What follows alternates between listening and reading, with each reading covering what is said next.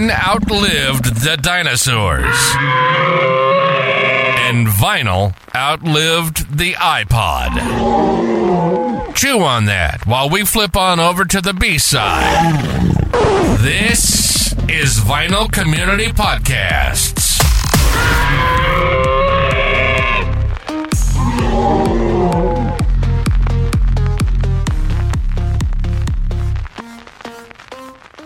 I don't know how, Concert Buddy.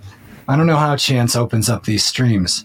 And I'm happy to fill in, but I'm going to need some direction from you guys too. And then, of course, Jason when he joins. So the first part of this is really dedicated to making sure we get questions answered, show pertinent records, talk about, relevant VC stuff. And that'll make up the big portion of the podcast. So I don't want to let them down. So how do you guys want to proceed? Because I know that all of us prepared some questions and some sort of ideas of what to talk about. So why don't we, because I'm so new that maybe I should just let you guys sort of take it. And we can start with one of your topics. Like Arnaldo, if you want to go over a question that you sort of thought up before the stream, we can start a dialogue that way. And then as people start to join and stuff, we can start getting into a little bit more of a flow. I think if that sounds good with you guys, if I can lean on you guys for a little bit of help, I'll make sure I try to deal with the comments and keep the flow going and all that stuff. Sure. Why don't we start with, first of all, hi, everybody. This is Arnaldo. And why don't we start with one of the questions that we were tossing around on the thread, which was, how often do you listen to records in the background versus critically listening to them? Yeah. On average a week. Yeah, I came up with that question, and it became a two-part question with the background versus the critical. But initially I was just wondering about that question because I wonder that about myself, because there is an addiction component to collecting anything, I think. And it's sometimes healthy, sometimes not. But when I start to acquire all this cool stuff, and it inherently is 45 minutes of my time, no matter what, and then I put it on a shelf, I got to listen to this later, and then I don't get around to it for 2 weeks or a week or whatever, I start to feel guilty about it. And I wonder what other people's habits are, what their time constraints are, how they approach how much they listen to the records that they collect. Because here I am looking at Jose, and that's a lot of records, bro. I hope I have that many someday, but at the same time, that question will still sort of be there. So like Arnaldo, how do you answer that question? Well, I do feel guilty. Working for a record label, I have access to a lot of records that normally I wouldn't purchase. Mm-hmm. And there's times when I have a stack of maybe 10, 12 records that I have not been able to get to, mm-hmm. Because of time constraints, and because I tend to prioritize the ones that I do purchase that I want to listen to. Makes sense. First. But even those, sometimes I get a backlog because there's only so much time that I have to listen to. Because now that I'm actually working hybrid, I have to go into the office 3 times a week. And that takes away from some time that if I'm working remotely, I could just, put on a record and listen to it while I'm working. I could listen to music also at work. I have that ability because I have an office where probably people won't be disturbed if I play. Mm-hmm. But I would be streaming at that point. So technically I wouldn't be listening to records out of my collection, even though I probably will, listen to music that I have. Or maybe most of the time it's music that I don't have that I stream when I'm in the office. But I do a lot of catching up in the evening. Maybe I listen to a record a couple times in the evening during the week. And then mostly I try to catch up on the weekend. There's been a couple of weeks in a row that it was basically I was catching up on jazz because I'm kind of catching up myself. I'm introducing myself to jazz. So Me too. I was doing a lot of Sunday listening jazz music. Yeah, I tend to have the same sort of guilty feeling because it's not like a 1099 Spotify a month thing. You can just like, this is part of my life, whatever. And you can ignore it. And if you don't stream Spotify, I'm sure no one feels guilty about it. But like, these are an investment. Each record represents some sort of value that you had to put into getting it in the first place. Sometimes it wasn't easy and sometimes it was super expensive, right? But nevertheless, this is an object that you own forever now, ostensibly, and you have to actually physically deal with it. And so it's like, if you don't interact with your collection, it's like, it creates this dissonance in my mind as well. And that's from somebody who's new. Like I'm very deliberate about why I'm into vinyl and what I'm doing to learn about new music and explore and become more cultured. And so because I'm so hell bent on that, it makes me feel even worse when I don't make time to listen. And then I find myself listening in the background a lot. Like tonight I have to edit a bunch of videos, so I'm going to put on a bunch of free jazz and let it rip, and then like be focused on, the software and stuff. And that's okay. And that's perfectly fine because the music should serve my purpose, not the other way around. But how much time have I get to thinking, how much time have I really spent listening to this particular drummer, right? Like if it's Art Blakey record or something, like, am I really listening to him and his playing and like being critical about it? And ultimately, I don't think it's a problem yet, but it's something that's on my mind. Jose, what do you think about that? You have such a large collection. Arnaldo, I don't know how big your collection is. I haven't counted lately, probably between around 2,500. Right. So I'm the little guy. See these? These are mine, and then those, and then there's another wall there, and that's it. It's like 400. Well, for me, I love music. Music is all my life. I have an independent record label, and that's all I do every day. Especially like vinyl records. But as much as I love music, I absolutely love not listening to music. And what I mean by that is that I really have always hated having headphones, like for the street or walking. I walk a lot. And I really, really enjoy not listening to anything at all. And when I get home, I have this crave of actually listening to a record from beginning to end. Sometimes it's just like songs that I've been singing the whole day and that I know I have it on vinyl, or maybe I got home and I'm checking out which pressing should I get or whatever. So it makes me desire things because I think everything is so easily there, especially with the internet, that I really, really, really think that the waiting time pays off more often than not. So I would say that probably like 90% of the times when I listen to musical, I'm really focusing on the music because it's just, I don't know, it's just something that if I feel that I really don't have to, for example, like cooking, like my girlfriend really likes putting music when I'm cooking or when she's cooking. And to be honest, like I really don't like putting a record and I know my hands are going to be dirty and I don't want to go and flip the record. And most of the time it's just a matter of maybe I'll turn the radio on or something, but I really don't like having background music, even for like ambient music. If that makes sense. Yeah, I do and I don't. I feel that because as a musician, and this has been like college is where I really noticed this. If there's background music on, I can't study. My brain will listen to the music. Like I will not. It's very hard for me. Well, it's very interesting you say that. I think that there is a threshold of volume that actually helps you concentrate and focus more. Probably. I've noticed that while I'm working and I'm listening to music in the background, if it's at a lower level, as like quote unquote background music, it doesn't disrupt what I'm doing. And if I happen to turn it up a little bit louder, I can't you ever say I can't hear myself think because the music is too loud.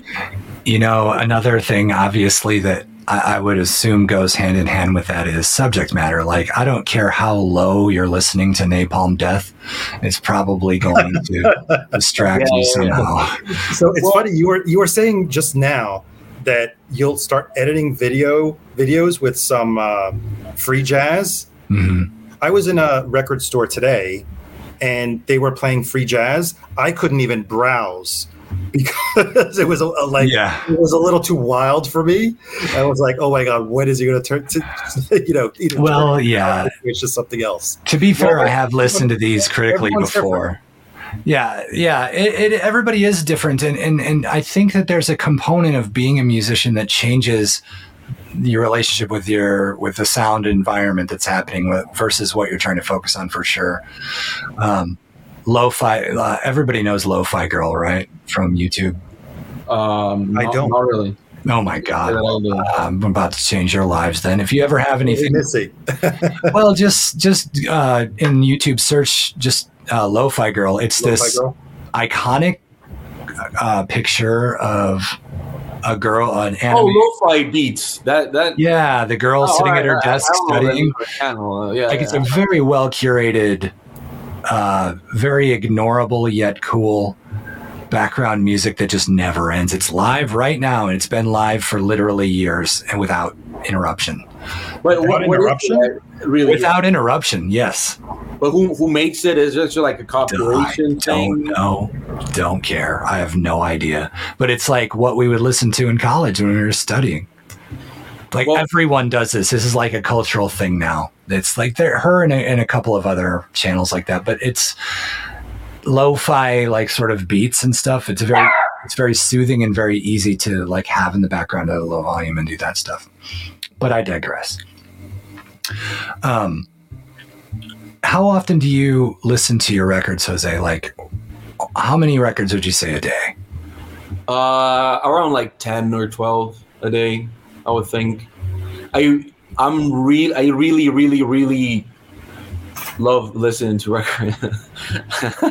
So I eat breakfast here, and then if I'm doing something else, I'm basically here. Mm-hmm. So if I feel for whatever reason I'm not paying attention to a record, I'll turn it off. I can't read while I listen to music, even like instrumental music. I have a really hard time. Same. So I'm basically, and I have a noise label. So to be honest, like, I'm 100% good with listening to like pretty much anything while I'm doing stuff. But there's certain things that I just really can't tell you why I don't, but I do listen to a lot of records a day. Like, all the records that I have, at least I've listened to them like 3 or 4 times. Yeah, I mean, you of the three of us, you get the championship belt on. It sounds like listening to the most amount of music. Right? May I, Louis? I wanted to ask them, because you're saying that you listen to about 10 records a day. Yeah. Is that records you're already familiar with that you listen to in the background, or new records that you're just experiencing? Because those records, I usually, when I play them the first time, I like to sit down in my room and listen to the record.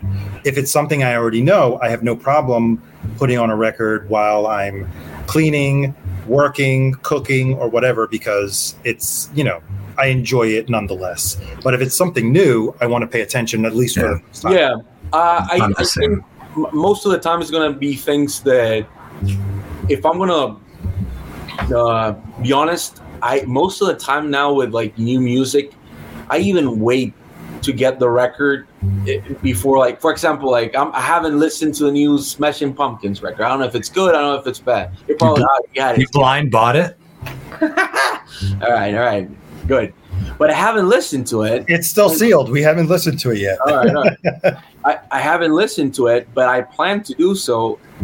But I do want to have the time, and since it's like a long record, I really don't like pausing it So for that one, I will sit down and just do that and everything. But most of the times, if I'm working here, answering emails, getting things done, editing artwork or whatever, I play a lot of music. And, you know, to be honest, when you look at a collection like this, you have to understand that there's a lot of cubes that's like just one artist. Yeah. Because I have like everything Sonic Youth related, right? And then I have like Velvet Underground, John Cale, Lou Reed, anything Nico, Orient Tucker, like everything Velvet. And then I have like a Mo-Fi section, and then I have like I don't know, like this is my label stuff, and this is like Argentinian rock.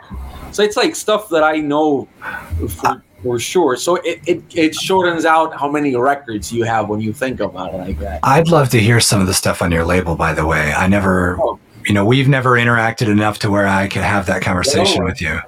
I'm normally shit posting around Rachel's stream, so don't worry. No, I know. No, I know. I see it. But I'm super interested in that noise. Like Astral Spirits is a record label out of Austin, and they are committed to heavy free jazz. And so I got a couple of records from them. One was free that they sent me. So the record I bought, I streamed a little bit. I knew it was good. It was out there. It's really awesome, but it kind of it has elements that keep it together, and I really like it, but it's very out there. And then the other one is construction noise, basically. And like I have a record that's like that. And the thing that I won't do is dismiss it. But I will also say it's very challenging to me, because I go into my head and say, okay, I'm a guitar player, I'm a singer, I'm a percussionist, I'm a part of this ensemble, and we're having like a band meeting, right? This is a quartet or a quintet or whatever. It's like, what are we about, guys? What message are we sending out into the world? Those sorts of conversations that you have with your bandmates. And now it might be the message is, we are already incredibly adept and accomplished jazz musicians, and we just no longer want to do that and care at all. So we're going to make whatever the hell we want, and we all think it's fun, and that's the end of the story. But I can't help but wonder a lot about that, because it's not easy to be in a noise group and make any money at all and get released at all. Well, I will say this about noise music. I think as far as physical media, I would say that it's one of the genres where most people are extremely supportive of their artist that they love. Like hands down, like if anyone here is aware of noise music, there are box sets of like $400, $500, and people just pay them. They don't even ask questions. What's the deal with this? What's the source material? Who mastered it? Nobody cares about that. Yeah. It's really about supporting the artists, and it's like an archival thing, because I think noise music was extremely necessary when it happened. And to be honest, most of the musicians, like for example, I released music by Masami Akita, known as Merzbow. He was extremely influenced with free jazz and classic rock, but he got to a point when he started reading about all these Dadaism and all this music that was trying to be composed without instruments, or with instruments but making sounds. I think that it's extremely important to know that there are people out there that really do like collecting this sort of music, because it represented a time when the music was questioned if it was going to a good direction. Mm-hmm. And it's still trying to push the boundaries. So I guess that I would say that sort of answers some of my questions right there, because I can immediately zoom into that space where it's like, look, we believe in what we're doing. Once you have that part of it down, the conversation sort of happens naturally. If they believe in what they're doing and they're really, that just makes it it seem like it makes a lot more sense. I still have a lot of questions, you know. Like what? Like, Well, it's what led to that. Like, for a person, from an ignorant standpoint, or from a passerby standpoint, it's very easy for somebody to say, "Oh, these guys can't play." I'm almost positive that in most cases that is not the case, and it's the opposite, and that they can definitely play. I call it the Picasso syndrome. People are like, "Oh, it's just cubes and shit." Well, yeah, he could paint like Rembrandt when he was 15. oh, but that's the thing. Like, look, I've been to Joan Mirós museum in Barcelona, and that's someone that people always say, "Oh, I could have painted that." Like a 4-year-old kid could have painted that. Yeah, but I have a response to that too. Yeah. Yeah, but to be honest, like, I would be amazed if any adult can do it. Well, it's not. It's less about can do it. It's more about they're not going to. No, it's not that. No. But it also takes a lot of skill. Yes, it does. A lot of things, because it's like Jackson Pollock. It's like everybody thinks that they can do a Jackson Pollock, but to be honest, like, actually try it, you won't get the same result, because he saw something very different to what you will see. Even if you're trying to imitate and he was trying to create. Yeah. Different things. And it's also not fair to judge like somebody's to judge Jackson Pollock on just the face value of some of the stuff he did that made him famous is to completely ignore the fact that he has hundreds and hundreds of paintings that don't look anything like that. Exactly. Yeah. And they led him to that through that journey to where he ended up. You know, he was born in the 1800s, and one of the first paintings that I saw in Barcelona's museum, it's the top of the hill. I forgot the name of the museum. It's paintings that he did in the 1800s, and it's pretty cool to see that. You know. He did desert landscapes, and then he's got into figure study and all that stuff, and it was all very, very cool stuff. And look, this is what I'll say about like noise and no wave and all of that thing. There are a lot of musicians that actually do not know what they're doing, rather than creating, because there's two different types, or if you want to generalize, and there's two different types of musicians: the ones that know what they're doing, and the ones that desire to do it. Yeah. And I think most of the times, noise musicians, free jazz, it's like it has a certain skill, because if you give a classical musician, like, please improvise, they can't do it. They may not be able to get outside the rules. No, they can. 99% of the people that I have met that are extremely good in the classical field, they can improvise. Right. They can. Right. So they can play the most difficult sonatas. They can the biggest symphonies in the world, operas. Sure. They can't improvise. Yeah, it's a specialization in that respect too, right? You know, and they're hyper specialized at what they do, and so it almost makes that example more great when you take somebody who did play by the rules, did learn all the rules, got incredibly good within that set of constraints, and then decided to break them. You know, because Picasso said, you know, somebody was confronted Picasso and said, "It looks like a 4-year-old painted that." And he's like, "It took me my entire life to learn how to paint this." You know, and what that said was never going to land on whoever this dickhead was that said that. If you take that same thing that people say, there's always like that small product that does very little but helps a lot, and people always praise it. It took a lot of years before it actually became something. So to be simplistic, it's way, way, way, way more difficult than not being it.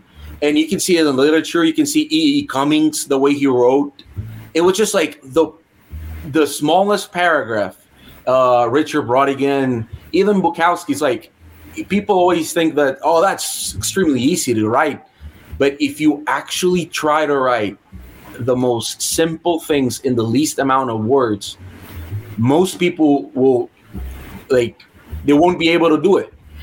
Yeah, I think, yeah. Generally speaking, what it comes down to is any genre of music that's deemed to be extreme, if you dig even a little bit, you're going to find out that there's a hell of a lot more to it than that. Oh, of course it is. And it's not just a bunch of, punks who were mad at the system, or it's not just a bunch of people who are pissed off at music and so they just want to make noise that's unlistenable. There's always some sort of cultural or otherwise important thing behind it, and so that's cool. And I do want to listen to, like, of what you have of noise that's on your label, I want a recommendation, like, because I've talked about this, is like the whole reason for me being here is because I'm on a mission to learn about, to make up for lost time and learn about music.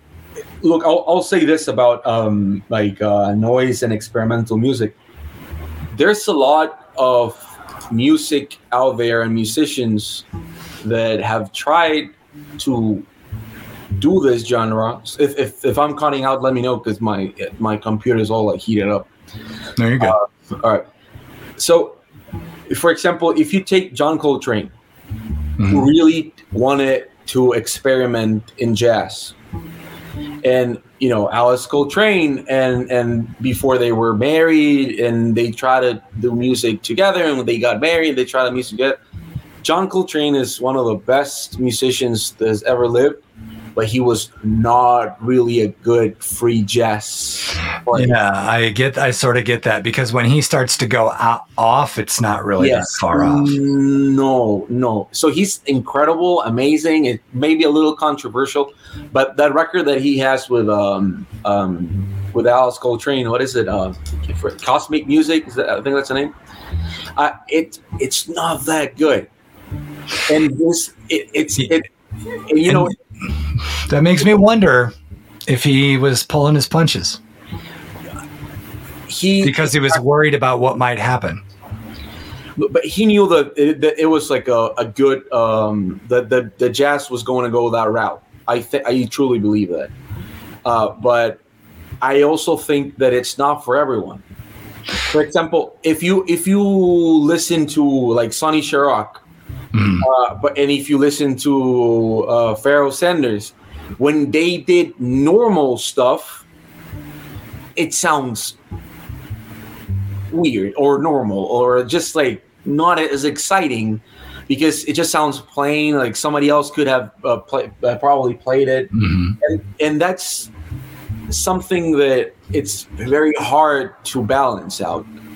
Yeah, and I think that a lot of those people do end up going back in their lives, whether it's personal or professional. They still play the normal jazz. I think that the free jazz is a parallel tangent to jazz in general, and all of those different, just like any other genre.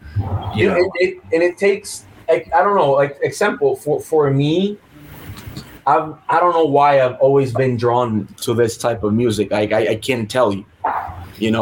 When I was younger, I was always very much like into the weird movies, like From Dusk Till Dawn 3 or The Night of the Living Dead, whatever, right? It's like Jaws 4, stuff like that.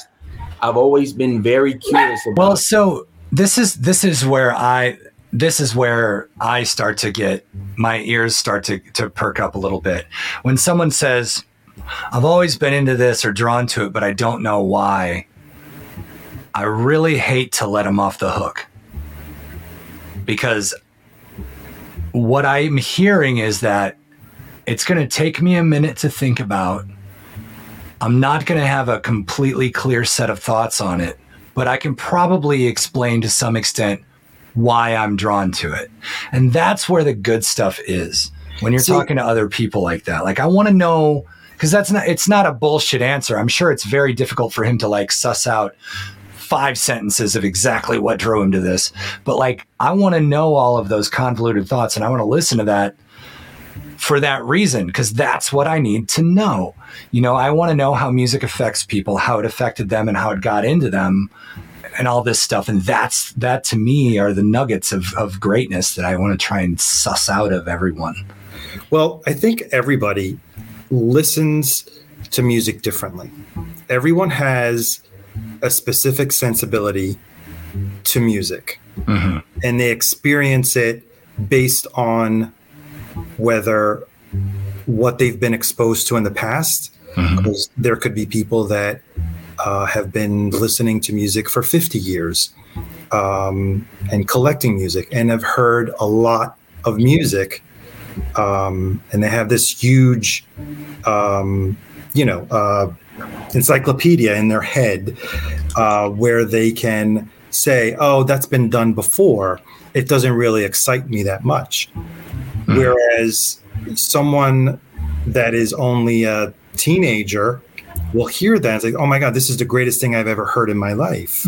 Even though it could be a pop song that is just rehashing something that was done 40 or 50 years ago, right? Which everything is. And the same thing when it comes to jazz, right? I'm only now in the past year, I started getting into jazz. Same. And there are certain things. I'm not a musician. I feel that I think musicians can appreciate jazz on a different level than someone who's a non-musician. Yes. I would, for me, that's true. And also, for myself, a songwriter can appreciate the craft of a pop song, right? On a level that your average person, and I don't say it, in a bad way when I say average person, non-musician, a non-musician or a non-songwriter can appreciate that same song. It's just something that speaks to them. And I know there are, you guys can confirm this, there are chord progressions that resonate with certain emotions in people. The whole, I don't know, I love minor chords. There are some musicians that hate them. So is Jack White one of those guys who uses a lot of minor chords? Oh, Jack White tries to push a lot of different things. I would say that the use of minor chords is the least experimental thing that Jack White right, but I don't know. But there are certain things that probably I gravitate towards, and I don't know why. I can't explain it. I do like I've realized that I love, for example, David Bowie's chord progressions. Why do you think that is? Because I think they're timeless. And yet they are not mainstream. I don't know if they're mainstream because I had to watch a Rick Beato. I will bring him up. Didn't he die? Archive footage. So I saw an archive footage of him describing all the young dudes. Wow. And the way, I'll appreciate that song, but I'm like, man, it's got a great hook. The way, the chord progression, the melody on top of it, it's just something that I just find masterful, right? But he breaks it down and says, when you expect a chord to come in, and because naturally it'll lean itself to another chord if you're writing a song, if you're a songwriter, right? David Bowie throws in this something that is a chord that is totally unexpected, and that is what the greatness of this song. Probably musically inappropriate, right? Or maybe I don't know, just not natural, not something that maybe a pattern. I don't know. I don't know how to express it because I'm not. So it's different. It's different, and yet it was. You didn't have to. I don't know the logic behind it. I don't know why it touches me the way it touches me. Well, you didn't go looking for David Bowie in the first place, right? He found you when you were young, right? So it's like when you have something like what you're describing is this music to me sounds different, and I didn't have to drill a hole into the center of the earth and shake hands with the devil to find it, right? It was on the radio, or it was in He was easily accessible. It was easily accessible, polarizing, sure, but I gravitated towards it. Not only because it was different, but because I could hear it and it was there. Right. So an example that furthers that point is you would have to go to the ends of the earth in, ostensibly speaking, to find some of the stuff that Jose's into. Oh yeah, totally. And no 15-year-old on the planet, for the most part, is going to just hear that hanging in the air and have the same ability to go, wow, that's different. You know what I mean? And so the more extreme it gets, or if you're not David Bowie, right? Or if you're not licensed like Frank Zappa to do literally whatever you could possibly want and write Baby Snakes, you know, like, then it's more difficult. And so that gap between this is weird and I don't like it, and this is weird and I like it because I heard it when I was a kid, dissipates. But, you know, for like Zappa is very interesting point to bring, because I think that Zappa, of course, it's you can categorize it like weird music, but Zappa also knew exactly what he was doing. Yes, he did. Yes, he did. So, yeah, because he could write. There's videos of him just like writing music. I'm not saying he didn't know what he was doing. I'm saying his deliberate, strange music was in the ears of plenty of people. Like, it was out there to be listened to and easy to find. But here's Jason. Let's bring him up. Thanks for being late. 2000 and late. He did say he was going to be late. Welcome, Jason. How are you? No guilt. No pressure. Now that we have enough people to gang up on Arnaldo, because we're all musicians and he's not, I wanted to shift the question. And I also wanted to get Jason involved because we've been sort of talking about this. And I wanted to start with his perspective on this. So the more work I put into being a musician, and the more of my like fucking balls I put into identifying myself as a musician, doing what I thought was necessary to call myself a musician, the more and more I did that, the less and less critical of other people's music taste I became. The less critical I became of anybody liking anything. And the more I was like, you know, finding reasons why I can find quality in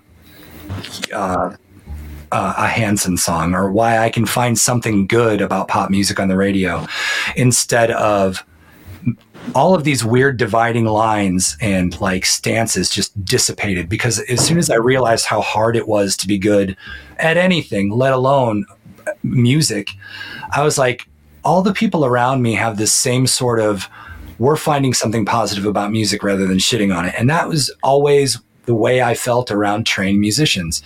We had this language where trained musicians didn't really like music critics all that much, you know? And I'm wondering how Jose and Jason and you feel about that. And then as somebody who's not a musician, Arnaldo, can you see where we're coming from? Like, let me hear what Jason has to say about that. Do you have a similar experience? Because I know you're trained as a musician as well. What's your question again? Just kidding. Just kidding. I'm not that critical about music unless I hear it live. That's where I'm more critical. When I hear it out of tune, I just can't help it. Like, but I'm not going to be like, you know, they were a little flat or something, you know? Sure. I just enjoy it because the passion was there, right? If the passion is there. Right? Well, how as it pertains to people's musical taste, not whether or not the band was on that night. Well, if the passion was there. Don't. Well, how do you think people felt when they saw that band? I mean, honestly, they played live. You know this, right? Yeah, of course I know that. I would give my left eye to see that. George says this the best. This is the way it's said. That is sort of what I'm trying to sum up. And yes, also he goes on to say, art is not a competition, it's community. And I definitely really felt that way about that. But then, you've got, and the segue to that is that the reason I ask is because I've heard 10 times so far being a part of the VC, the old adage that musicians have terrible taste in music, or the better one is musicians have terrible record collections. No. That's fucking bullshit, A. And who are they to judge? And good luck finding a musician that gives a shit what anyone else thinks about their music collection. That's my stance on it. So I wanted to open that can of worms. I mean, I would love to go to Jose's place and look at his records and then laugh at him in his face, you know? Yeah, right? It would be awesome. laugh at my 9 copies of Rocky on the Mountain. I have that. I have the first press of it. I love it. Right. I do want to answer George though when he said art is not a competition. Uncut Gems soundtrack. Oh my I God! didn't even know that was on vinyl. That's weird. That's strange. Why? Why is it weird? Do you know who the mascot of the Philadelphia Flyers is? The hockey Is it team. Gem? Gritty. Gritty does this whole thing where it's just like endless pictures of him holding up signs that say "Uncut Gems" from different parts of the stadium. And to me, it's the funniest thing I've ever seen. But no one else has ever seen it. So Tripping out. Well, I you know, Is that the guilty pleasure cube that you just pulled from? no. This is actually Timothy Leary. Yeah, but I didn't know. That's wow. That's who reissued that. That's pretty cool. Yeah, it's a cool reissue. I mean, at least the vinyl. the electric Kool-Aid acid test. Like, Yeah, who yeah. reissued It's just that? like meditation through an acid journey.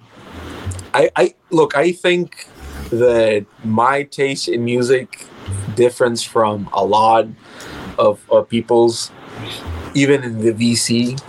Even with people that I think I have like a lot of things in common, they really don't like certain things, and I'm extremely acceptable of other people's. Yeah. You know, I have a degree in music production. I'm an engineer, and I think that the type of music that I listen to, most of the times, it's not music that's gonna be like extremely well recorded. Even though I might be the stereotypical person that somebody would think as like audiophile stuff or whatever.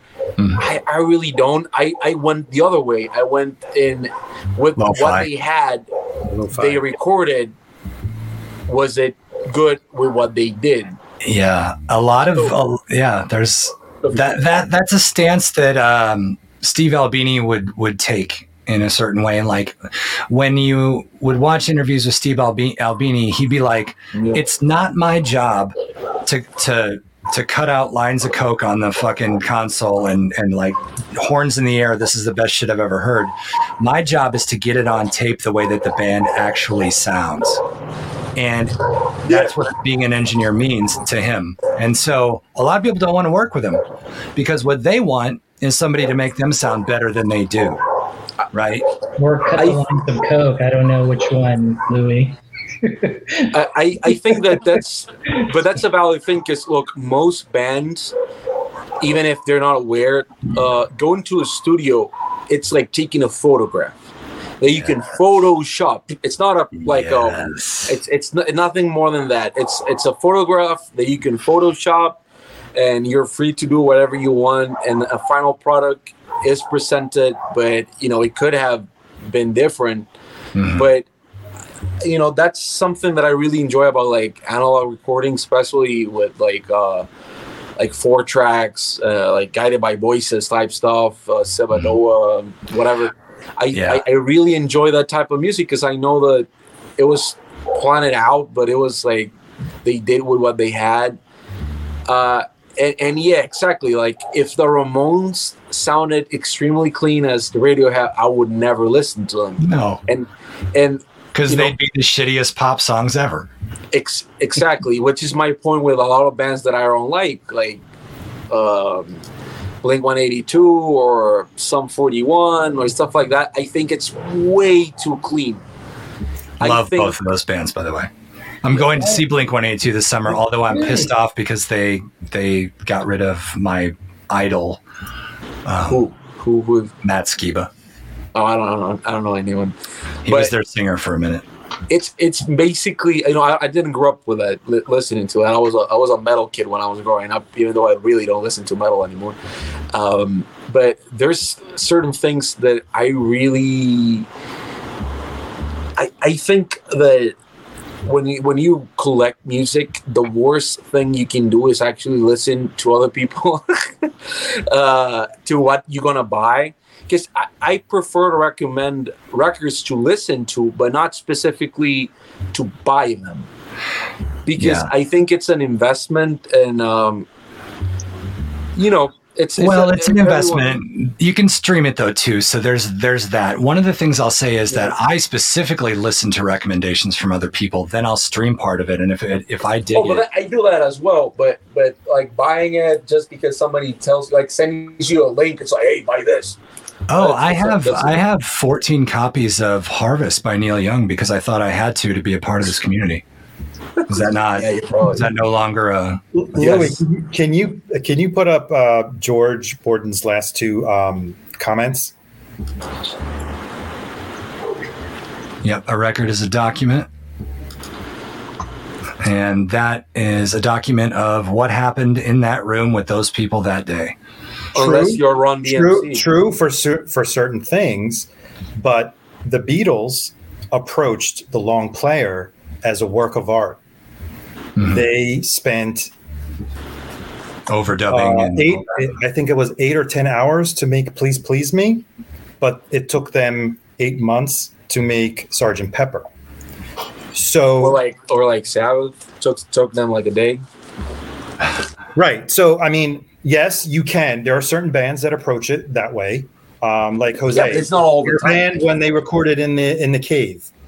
How many takes did they do there? For what? Yeah. Your Los Mundos record, the one that was recorded in the cave.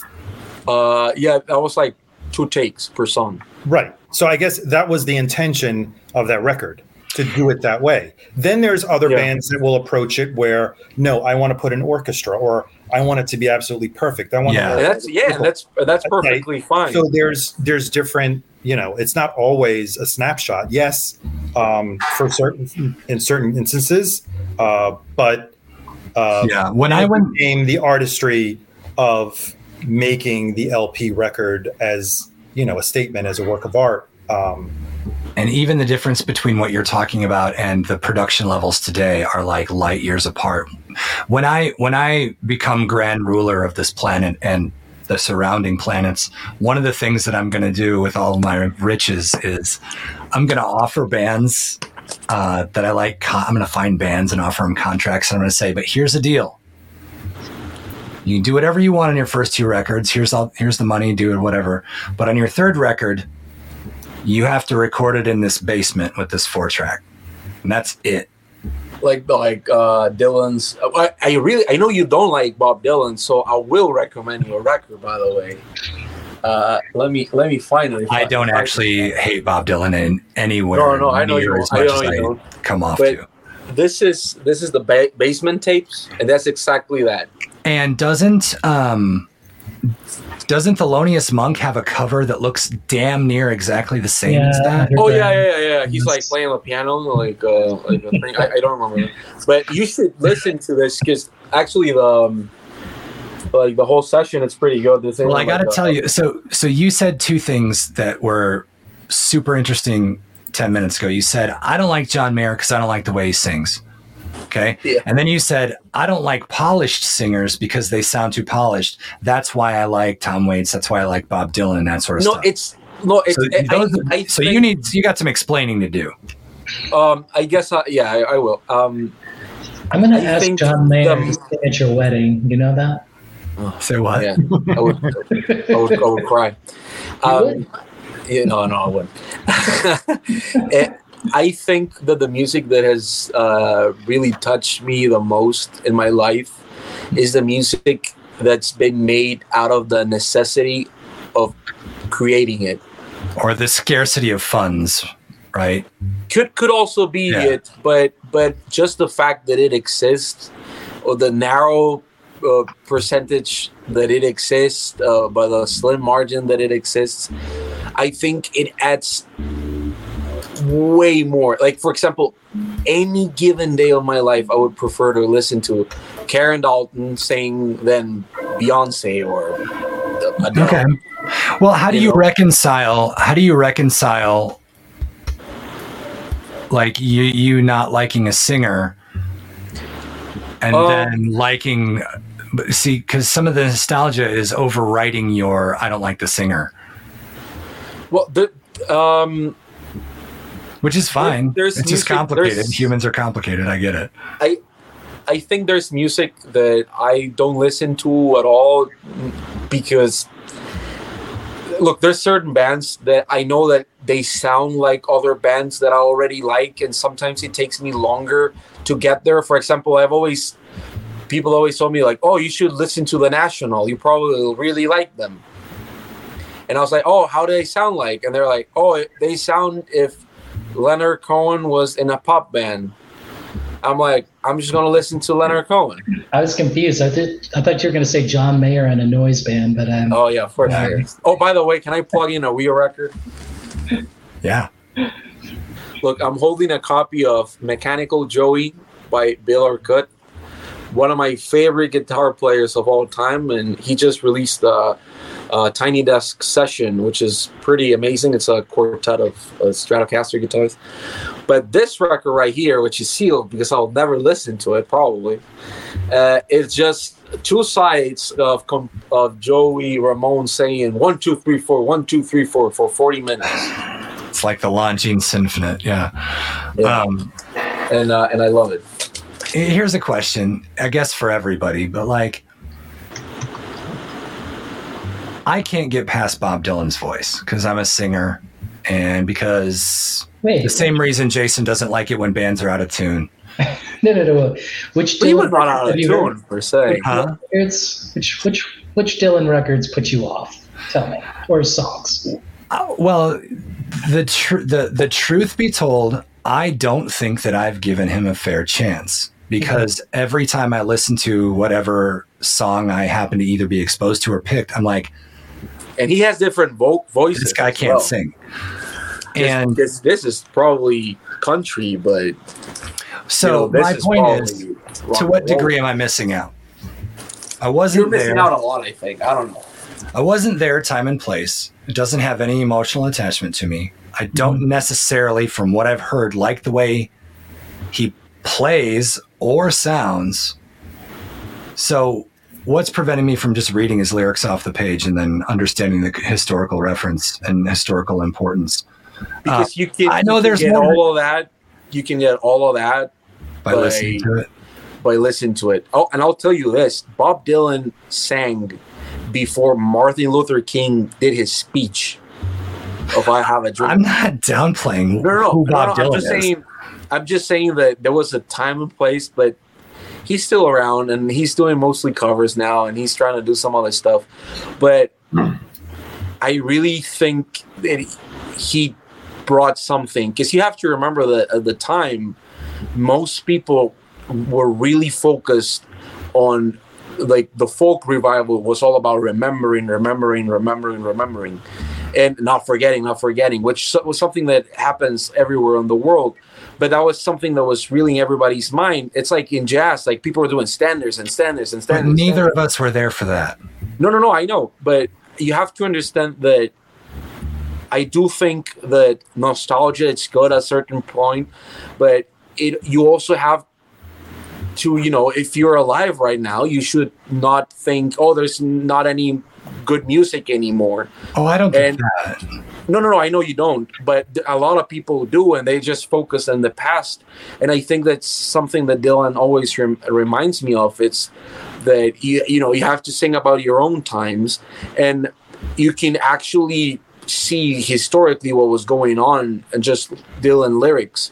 And to be honest, I grew up, like I said, listening to like Tom Waits and Leonard Cohen and Neil Young and Bob Dylan. Those type of voices were the voices that I really got invested growing up. Okay, so they get but see, the thing is, that's my point. They get a pass because you grew up listening to them. That's all that I knew. And then right.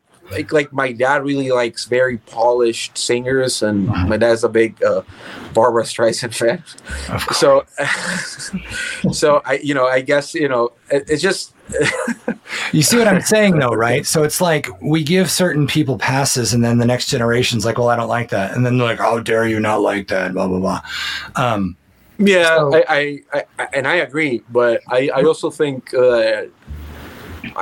I've come to appreciate Bob Dylan more now that I see how important he was to a lot of musicians that I also like, because it's very hard to pick an artist and not see that he has a cover by them from Rage Against the Machines to Kesha to Miley Cyrus to whoever. Everybody has a cover of even Father John Misty, before he changed his name, has Bob Dylan covers. So well, my point is that I am the big reveal is that I am going to do a deep dive into Bob Dylan, because it would be disingenuous of me not to. Don't right. start So, with the first. so it's only the voice that kind of turns you off. Exactly, which isn't a good enough reason to not fully understand somebody's Tom talent. Waits? Not really. Do you like the Smashing Pumpkins? Not really. All same reason. Do you like Scarlett Johansson? Look, I loved her in Titanic.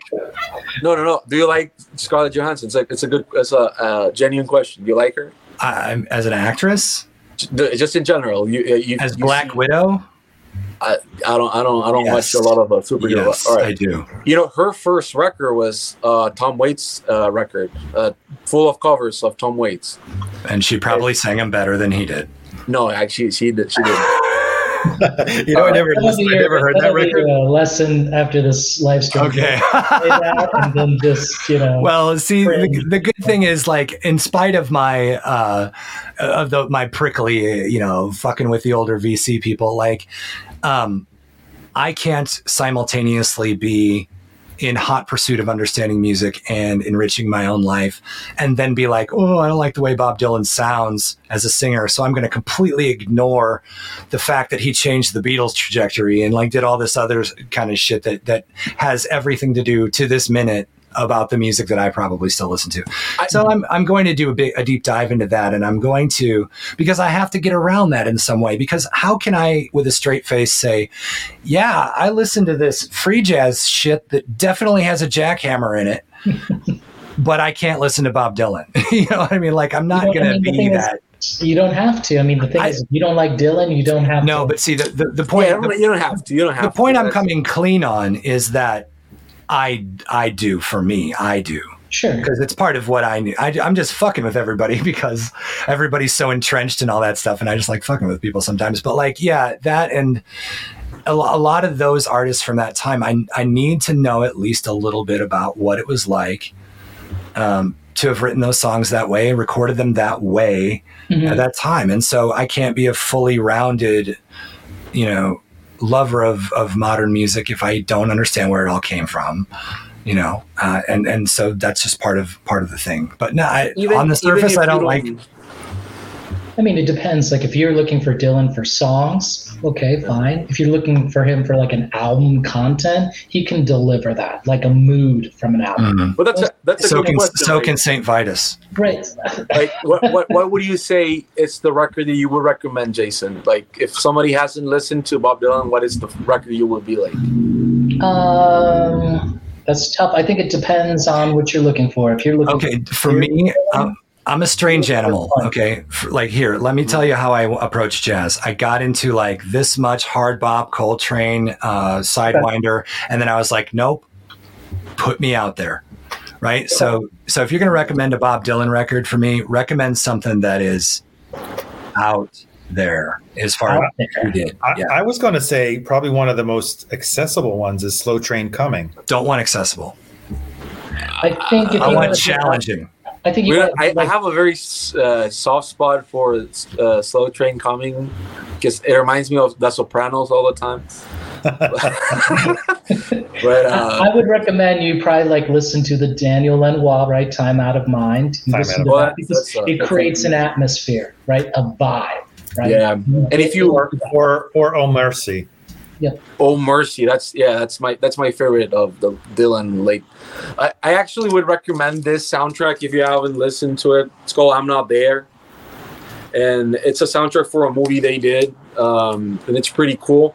But the soundtrack is a bunch of people playing his songs, and that could actually be a good way to get in to get past the voice, because you're hearing it through other, maybe more experienced or more but the first time I watched Natural Born Killers and heard Sweet Jane and then heard Lou Reed sing it, I was like, oh my god, Like, yeah. Well, you mean the Sweet Jane by the Cowboy Junkies? Junkies, yeah. Well, Like, the to Cowboy me, Junkies with Sweet Jane, I think, created probably one of the best cover versions ever made of a song. second only to Faith No More's War Pigs. As a first And Canadian. Lou Reed even said, I think the hype sticker said it on there. This is the best version of Sweet Jane that has ever been I'm made. really glad to hear that, because I thought I was never going to be able to voice that opinion and like not get beat up or something. But that fucking cover. No, is Lou Reed even said that is the best version of Sweet Jane. Well, they have, talking about Cowboy Junkies, they have a cover of a Neil Young song called Goldfinger. Oh yeah, they also. I think they also did. Harvest. And I think so, but the this Cowboy record- Junkies are like masters at covers. They are. Did an amazing cover of Louis hated. Thunder Road, the Bruce Springsteen song. I think it is.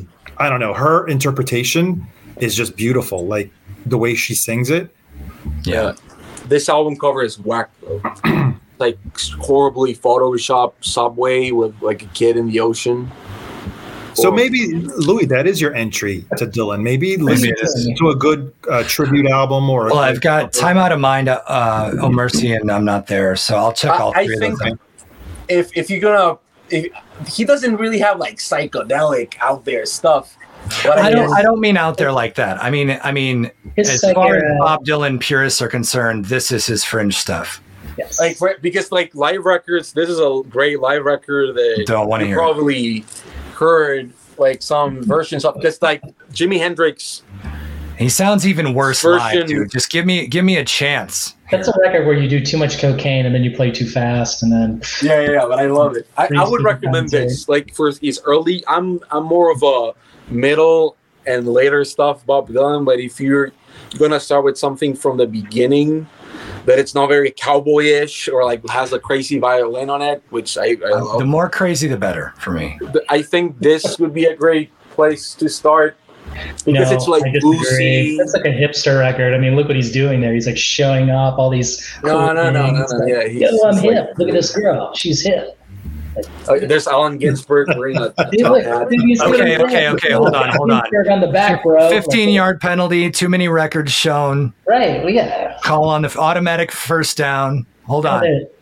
Do we need to show records? I go. No, not yet. We can, but just like he has, I from watching from a distance on every single medium he's on, he's like, "Oh, did you mean this record or this one or this one?" Everything is on like, hand. Look at this one. Ask for a band. No, chill for a second. Chill for a second. You're flashing everybody with the All right. covers. I think overall this is such a good conversation that doesn't happen necessarily, at least in what I've consumed in the VC before. And what I mean is it's just purely about how people react to different music. A lot of times it's pressings, it's the collecting, the actual mechanics of the hobby, and whether or not something empirically sounds better than another, regardless of whether the record is good or not, or opinions of the record completely are nullified by whether the pressing sounds good or not. And there's a place for that, and it's just an aspect of the hobby. But I want to know what makes people tick when it comes to music, and I want to know people's deepest, darkest secrets about how they feel about it and how it affects them going forward, and when was the last time they had a record where they were just like, I've listened to music my whole life and I have 2,500 records, and I just can't believe I found this new record. That's the kind of stuff that I always want to find out from people. And like, that's why I led with the question of like, how often do you listen to your records? Do you feel guilty when you don't? Like how many of us are partially the same guy in that documentary who had so many friggin' records in his apartment that the mice ate through the floor, just because he was, you know what I mean? Do you know what I'm talking about? Like how much of a part of him is in us, and where do you sort it all out and all that stuff? And that's why I try to come up with these types of questions. I hope they're not too boring for everybody who wants to talk about mono fucking box sets of whatever. Oh, is that what's going on? People are just talking about. A day does not go by where somebody does not records that other people have, but they have, so therefore they make you guilty. You see where this is going? We could start rambling off matrix numbers, okay? Yeah, we call that. Can I matrix number you? So I didn't answer that question. Like, I try to listen to a record or two a day, and if I don't, I do feel guilty because I'm surrounded by music, Yeah. But I do want to give it a chance, because I have new records. Just records I bought recently, and I would love to listen to them. But sometimes I just don't have enough time in the day, or get distracted or something, Yeah. How much of your how involved in musicianship are you right now? I don't know. No, not involved. Other than my band having a reunion and we'll do an album, but that's like later. So you're not in a practice routine or anything like that? No, I don't practice anymore. Not to say that I'm the best musician in the world, right? No, it's just music is a feeling to me and has to be with, an environment when you're with people and you're in that vibe, Well, it's this mood. It's good that you bring that up because I don't know if it was Louis or Jose were talking about musicians that are very technical, classically trained. You ask them to improvise or to have some feel, and they're just, what do I do now? So I agree with you, Jason. Music, you don't need to be technically proficient in an instrument. No, I don't. Right, yeah. So don't feel bad that you're not practicing, Jason. I wasn't trying to. I actually think that it works. The less you know, you're probably gonna do better with what imagination you're gonna have, because once you do know how things are done, that little spark of imagination, it's always constantly being battled by what can actually be done, or what you think can be done. I have to completely and utterly disagree with you on that. So there's only 88 keys on a piano. Would you call that a finite number? I mean way beyond that. I mean way beyond that. My point is once you are adept at the rules is when it is appropriate to really break them. Are we getting into Ed Sheeran territory? So I would say that chord progressions are there and how many times you can use it. Yeah, 100%. But I'm with him. He didn't steal that song. You can't steal C to G. You can't steal C to G. You can't steal C to G. But my point is, it's never a bad thing to learn the rules first and then break them, right? Because once you are somebody like, there's only 88 keys on a piano, that didn't seem like too much of a hindrance for Bach. You know what I mean? Yeah, I guess, but you also have to, for example, I listen to music that not necessarily comes within the sure. And there's a place for that, but a lot of those musicians that you listen to that do what they do are also probably well trained. No, yeah, they are. But there's also, for example, this is a great question. Have you ever delved into outsider music? Yeah, that's what I'm knee deep in that shit right now. Yeah, like even basic like Daniel Johnston or. Well, I can't, I'm limited in my ability because of how much time has passed. But every time somebody recommends something that's they're like, dude, this is unlistenable. I'm like, let me try. So my point is there isn't, it's okay if somebody is not trained and they want to improvise and they use their creativity to whatever depth they can wield it. Nothing wrong with that. What the hill that I'll die on is that there is never a good reason not to become trained. Only then, you're talking about those people who are orchestral first chair, somebody who you put a very complicated piece of music in front of them, they can play that, but they're bad at improvising. All that means is they didn't practice improvising. Because you can take that person, I would bet the farm, and say, okay, your new job, here's $100,000, by the way. Your new job is to figure out in the next 18 months how to take your skills and be able to improvise. They would be able to do it. I don't think so.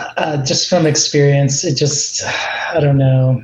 because I've been a part of a lot of ensembles with a lot of really well-trained people, and the more trained they were, the faster they were able to adopt different styles, the faster they were able to get their hands under new ideas, the faster they were able to break out of a certain norm and make something creative. Better.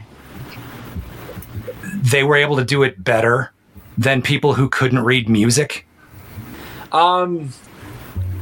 I don't know. I'm kind of in between because, like, I don't know. Like, I played with people who were classically trained. I played people who were not classically trained, right? Yeah.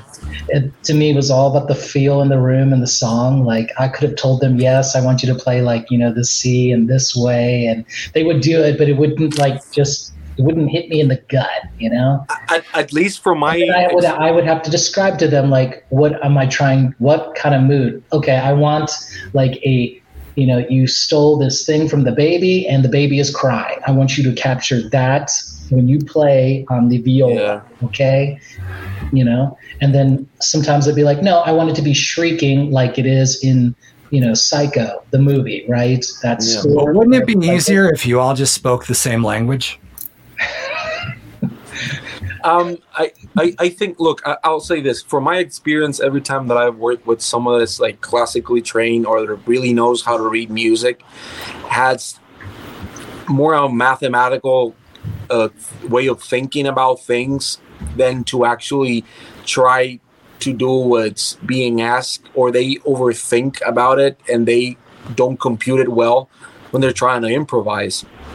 And I think most of the time composing without knowing how to write music, it gives you this freedom because you're not attached to any possibilities and you can, you know, change and whatever. Yes, of course, there's dodecaphonies, right? There's like different type of classical music that you can delve into that's out there and freestylish and everything like that.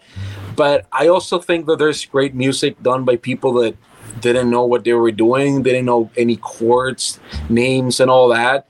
And most of the time, the Ramones. Did you know Ramones, what they were doing? Oh, no. I'm not saying that great music hasn't come from people who aren't trained. Right. That's not my argument. My argument is that it's never going to hinder you to learn. I look, it's like, I think the Beatles, like, didn't know how to play a lot of instruments and they were taught. That was his argument too. Yeah, no, yes, exactly. But some musicians really don't go much beyond that, even when they progress. You know, one of my favorite bands of all time is called Swans. And Michael Gira, I don't think he actually knows the chords he's playing still. Because I remember an interview by him not so long ago. I think it was in a movie they did, Where Does the Body End? I don't think he really knows what he's doing, but he knows what he did and he knows how to make it again because he's developed that type of skill. But I think what was what's this Son House? Like he probably didn't know what the fuck he was doing, but I'm glad what he did, whatever he was doing, because it was more about the wanting to get this feeling in his heart out. Well, so let's come to a hard point. Like, so I agree with what you're saying insofar as there's a list like Santa's list of bands and musicians who don't know how to play their instruments or don't know how to read music or know any theory that have made great shit. That is not what's up for debate. My point, and my only point, is it is never a bad idea to learn. Yeah, okay. And if you're saying that it is because it stifles creativity, I think that that's a function of not doing the work to actually learn enough. I guess that in some instances ignorance is bliss, but I do think it's good to keep on learning and have that type of mindset, but I don't think it's like a great starting point. Like, you don't have to start making music. No, you should start with, you should start is the answer. You should just start. Yeah, like, exactly. and that's a great point. There's a guy called R. Stevie Moore that I don't know if anybody here knows about him, but he's like the father of home recordings, right? And he's self-recorded music all his life. And he says something I think it's very important and very interesting, is that it takes more courage and effort to finish a bad song than it is to finish a good song. I feel that deeply. Yeah, and that's something that I really enjoy when he says that. It's because sometimes we leave like a song unfinished and we finish, and it takes way more effort to finish it because you're not having a lot of fun. And that's the sort of God. I mean, that's you bring up an interesting point there. Having the balls to finish the song you're not into is tough because you can't just phone it in if you care. And most of the times it's something that people might enjoy. There's bands that absolutely hated a song they did.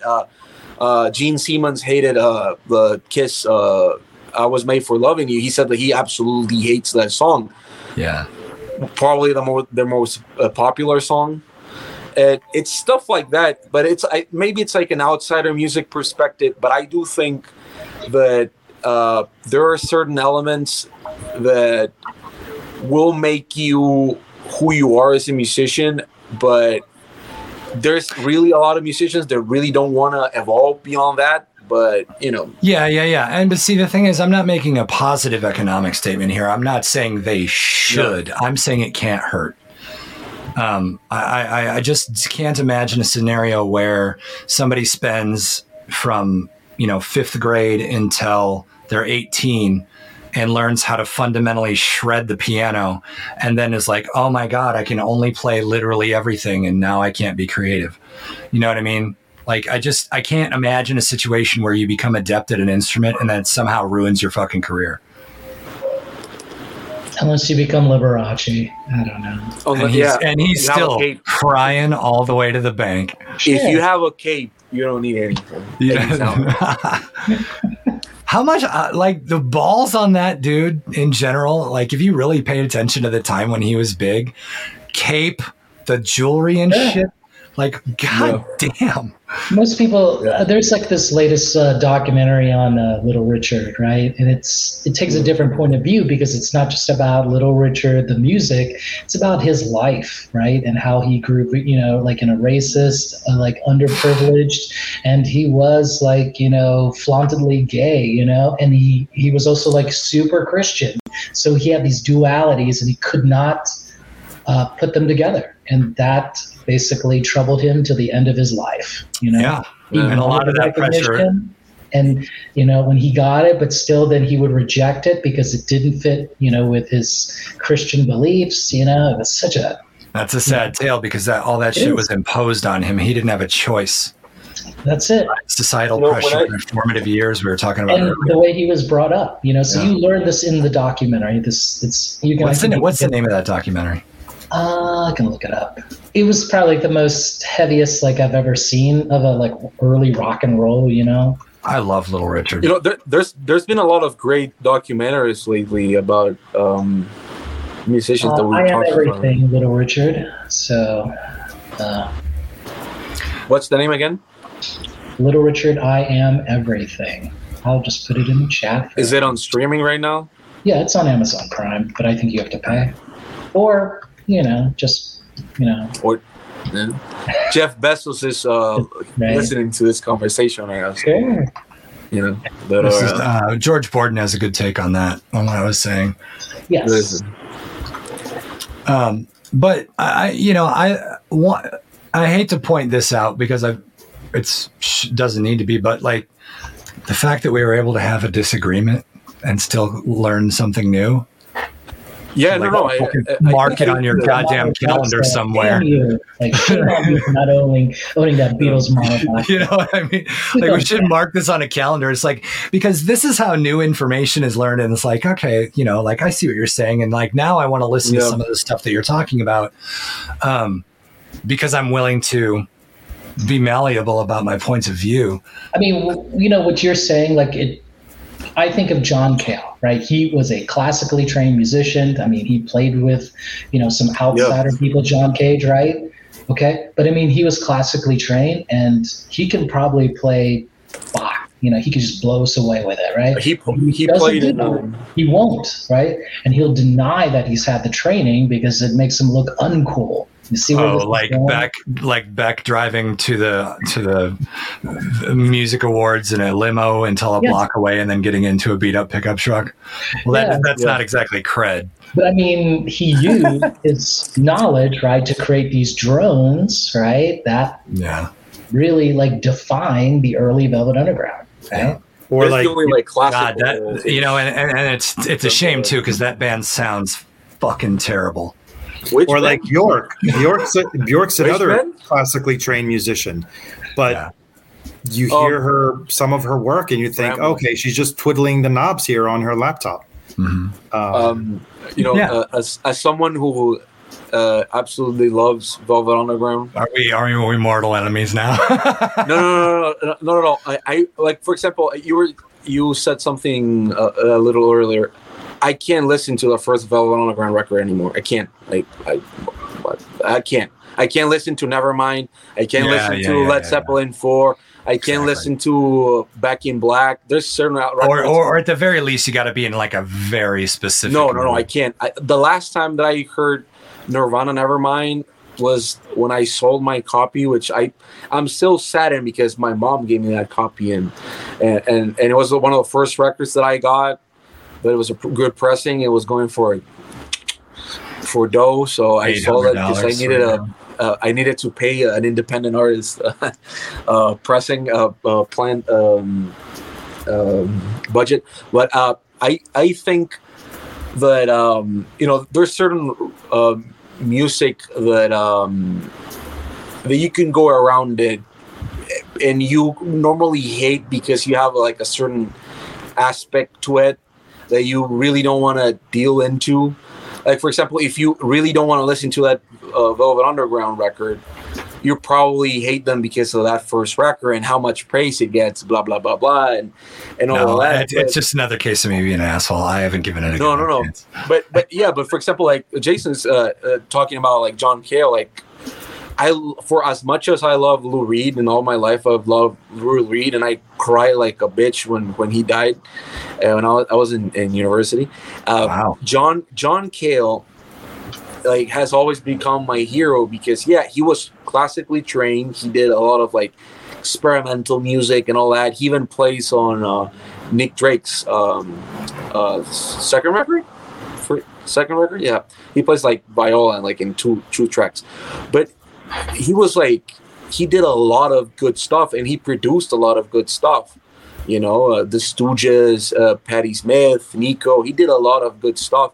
So there's ways to go around an artist, and I guess if you have like the pull of like going deeper into that, maybe because I have like a Discogs mind, right? I need to like this person play on this, so I must listen to it. Oh, you know what? I actually liked it because it resembled this, and this. I think it just makes for a great journey when and that's what I am about, and that's why I'm sort of like revealing my true intentions here, because I have to for my own purposes, not for anybody else's, but for my own purposes, I need to fill in a lot of gaps and make up for a lot of lost time. And a lot of that has to do with listening to things that historically maybe I didn't give enough of a chance to. And I have new ears now too. As you get older, you start to think more about what music means to you, and you can actually get a clearer definition of it. And so I've defined it really well for myself. So I have to go back and listen. One of those records that I always think it's going to get released on Record Store Day, and it never gets released, and it probably will never get released, is John Cale's soundtrack for American Psycho. If you didn't know that he did the soundtrack for it, but that movie is amazing. Yeah, he did the score for it. He did the music for it. So you like something, but it's another 5-yard penalty. Right, a loss of down because we've got a moratorium on showing records. And that was another trip around the turntable. Thanks for listening to Vinyl Community Podcasts.